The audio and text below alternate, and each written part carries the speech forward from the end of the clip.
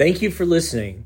This is Getting to Know You, a podcast introducing Jewish Federation of the Desert CEO Alan Potash to leaders, influencers, and people of interest in the Coachella Valley.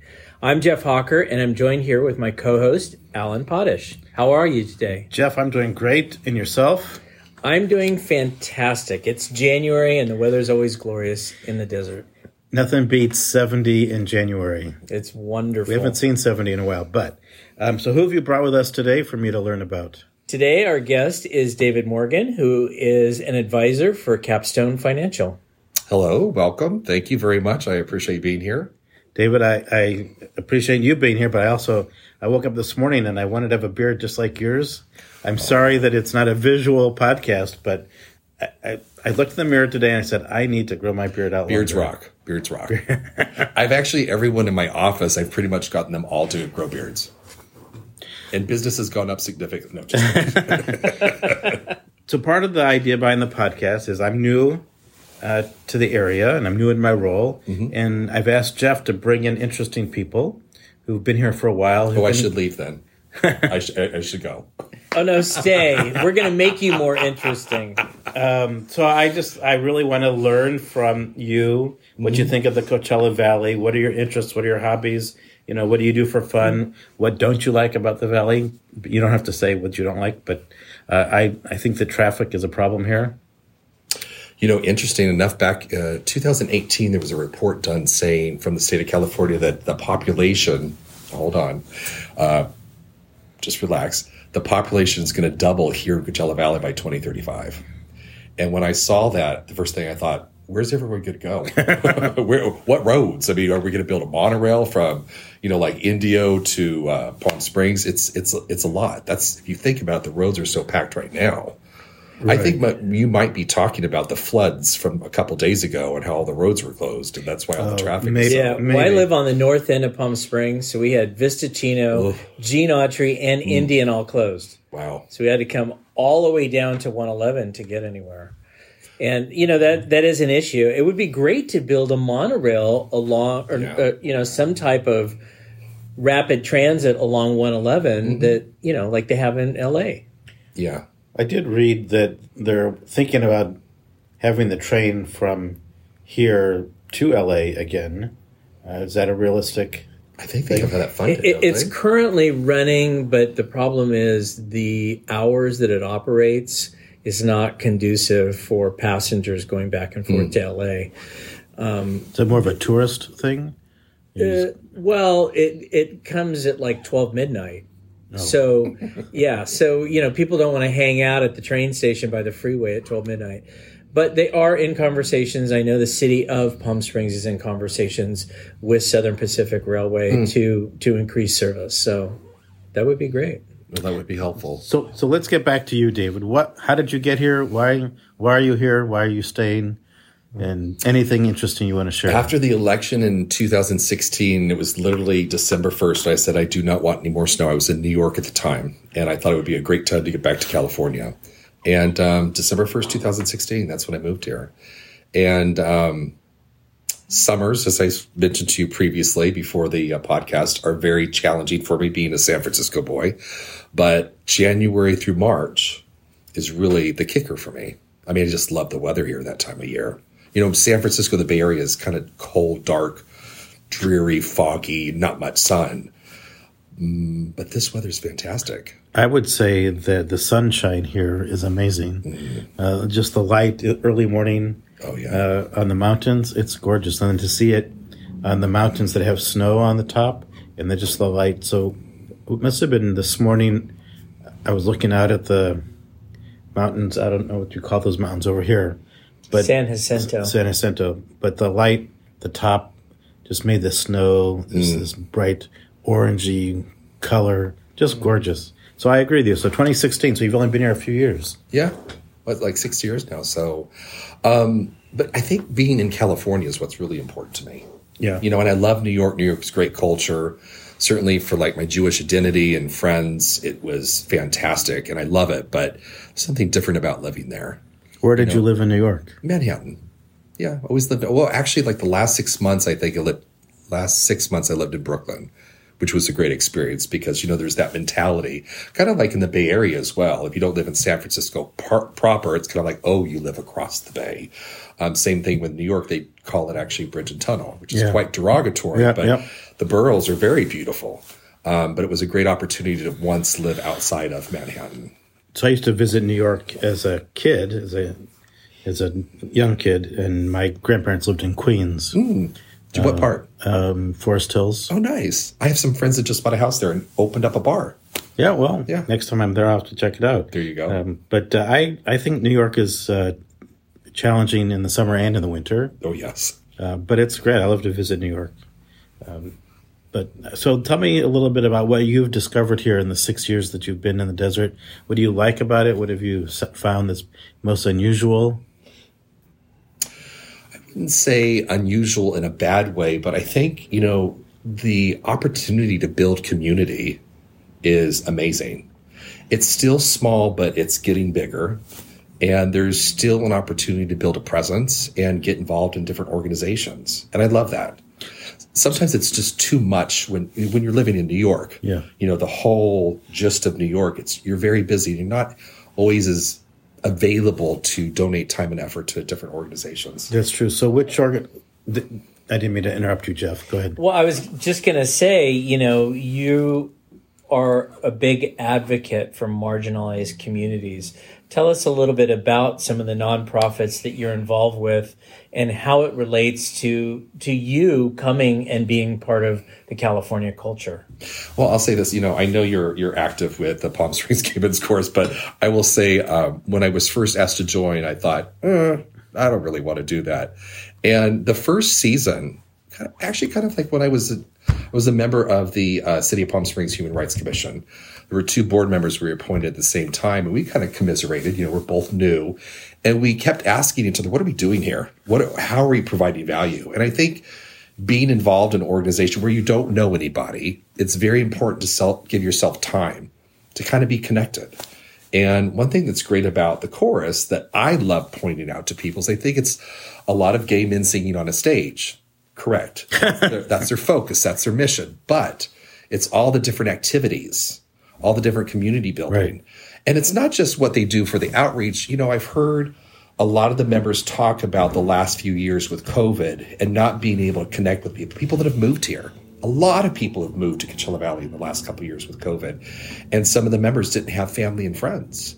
And being able to find this group of people with shared interests has been fantastic. For me, it's been more about being able to shape opinion and kind of bring more things to the forefront for the chorus. The toy drive during the holidays, or school supplies, or the Gay Student Alliance grants for the anti-bullying campaign. When I talk to people out there and I let them know this is what I do, they're kind of surprised because they don't see that as an organization that has that kind of outreach. It's interesting. And I think being a part of that is really a lot of fun. And some of the guys in the chorus that maybe are not as open, this newbie just jumping in and helping. It's been fun getting to know these people. Like Alan, our president. I first saw him, I was scared, even though he's probably about this tall. I saw him and I was expecting this huge voice to come out of him. But he's a little guy.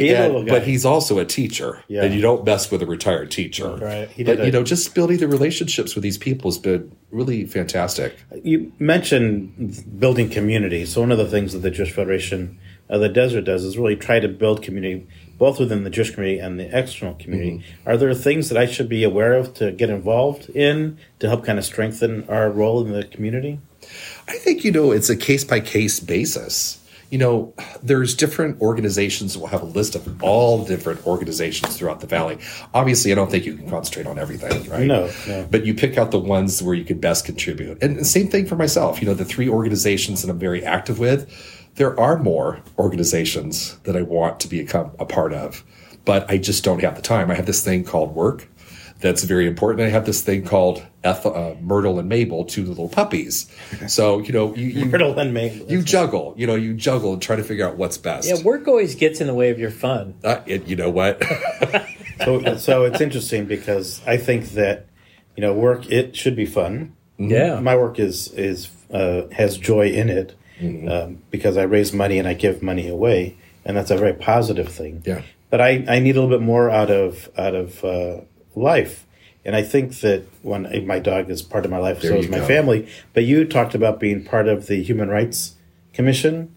When I was in Omaha, I was very much involved with human rights programming. Oh, wow. Can you talk a little bit about what your experience was with the Palm Springs Human Rights Commission? Yeah, I'll tell you just a quick story. I don't want to take up too much time with it, but when I first joined on the Human Rights Commission, there was a very much, we're going to do this, we're going to do that. And I said, well, why don't we check in with the community?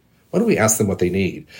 And I'll say this, and it might not be politically correct, but I've said that Palm Springs is run by a lot of gay men, gay white men. And it kind of proved a point for a second because I started what was called Table Talk. And we literally took a table with a flyer of a questionnaire that we asked people. We went to a Hispanic grocery store. We went to the Foreign Legion. We went to all these different locations, Demuth Park, and we just set a table up and said, we want to ask questions. What do you need? What's important? That's great. Very last question on that questionnaire said, do you feel there's a problem with LGBTQ rights in Palm Springs? And I thought, that's a silly question.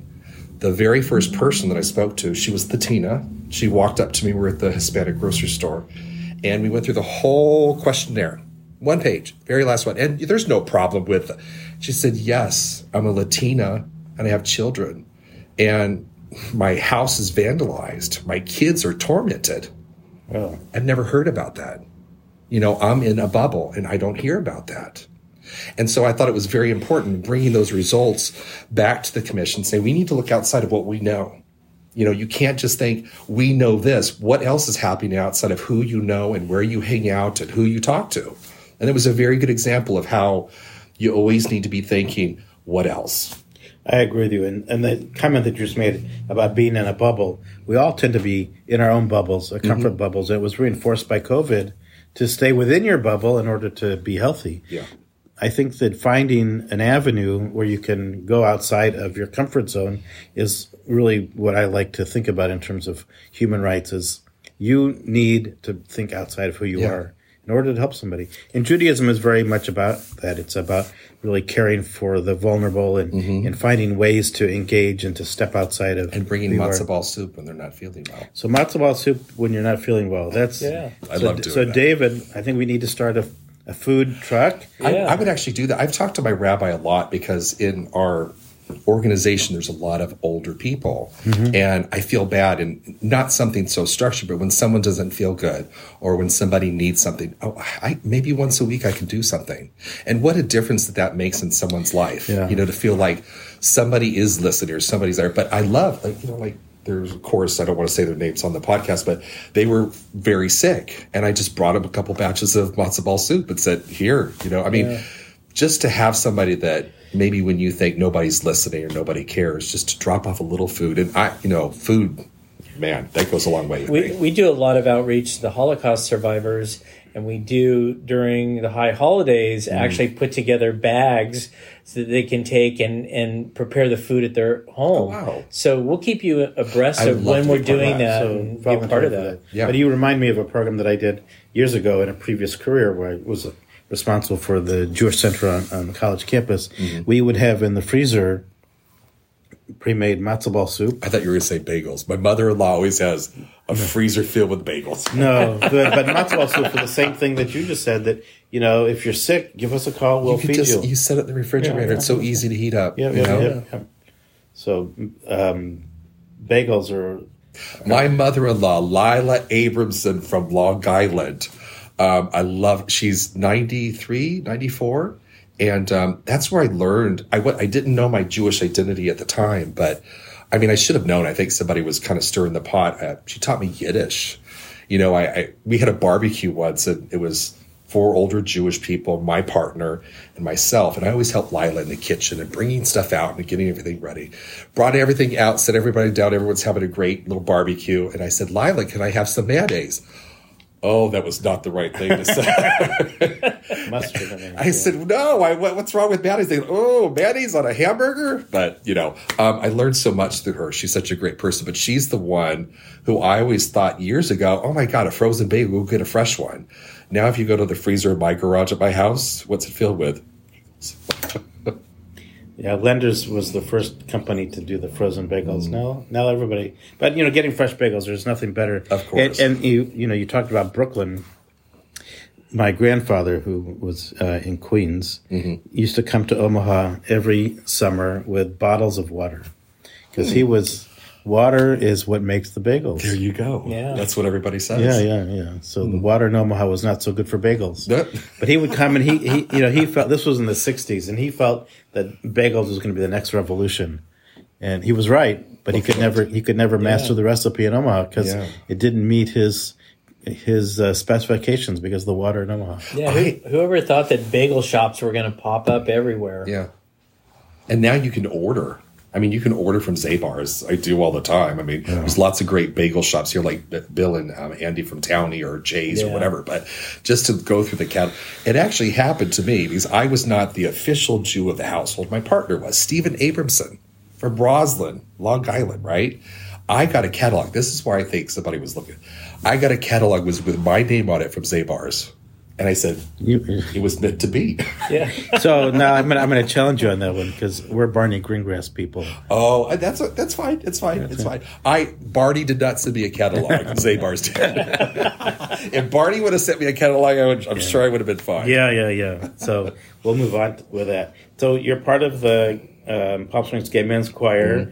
You also have dogs. What other hobbies do you have that you get to do fun things with out here, besides hunting for bagels? I belong to the Desert Estate Planning Council, which is State Planning Council's a national organization. It's for financial estate planning people. I'm also with the Rancho Moraes Chamber of Commerce, which is very much about promoting the local businesses. But I think, for me, it's really funny when you say, what do I like to do? When I hear that someone is not feeling well or someone's down, I always like to reach out. That's wonderful. I think that's one of the most rewarding things. And with texting now, because nobody answers the telephone anymore, right? Unless you're Jeff Hawker. I mean, everybody answers the phone with Jeff calls. I always answer the phone.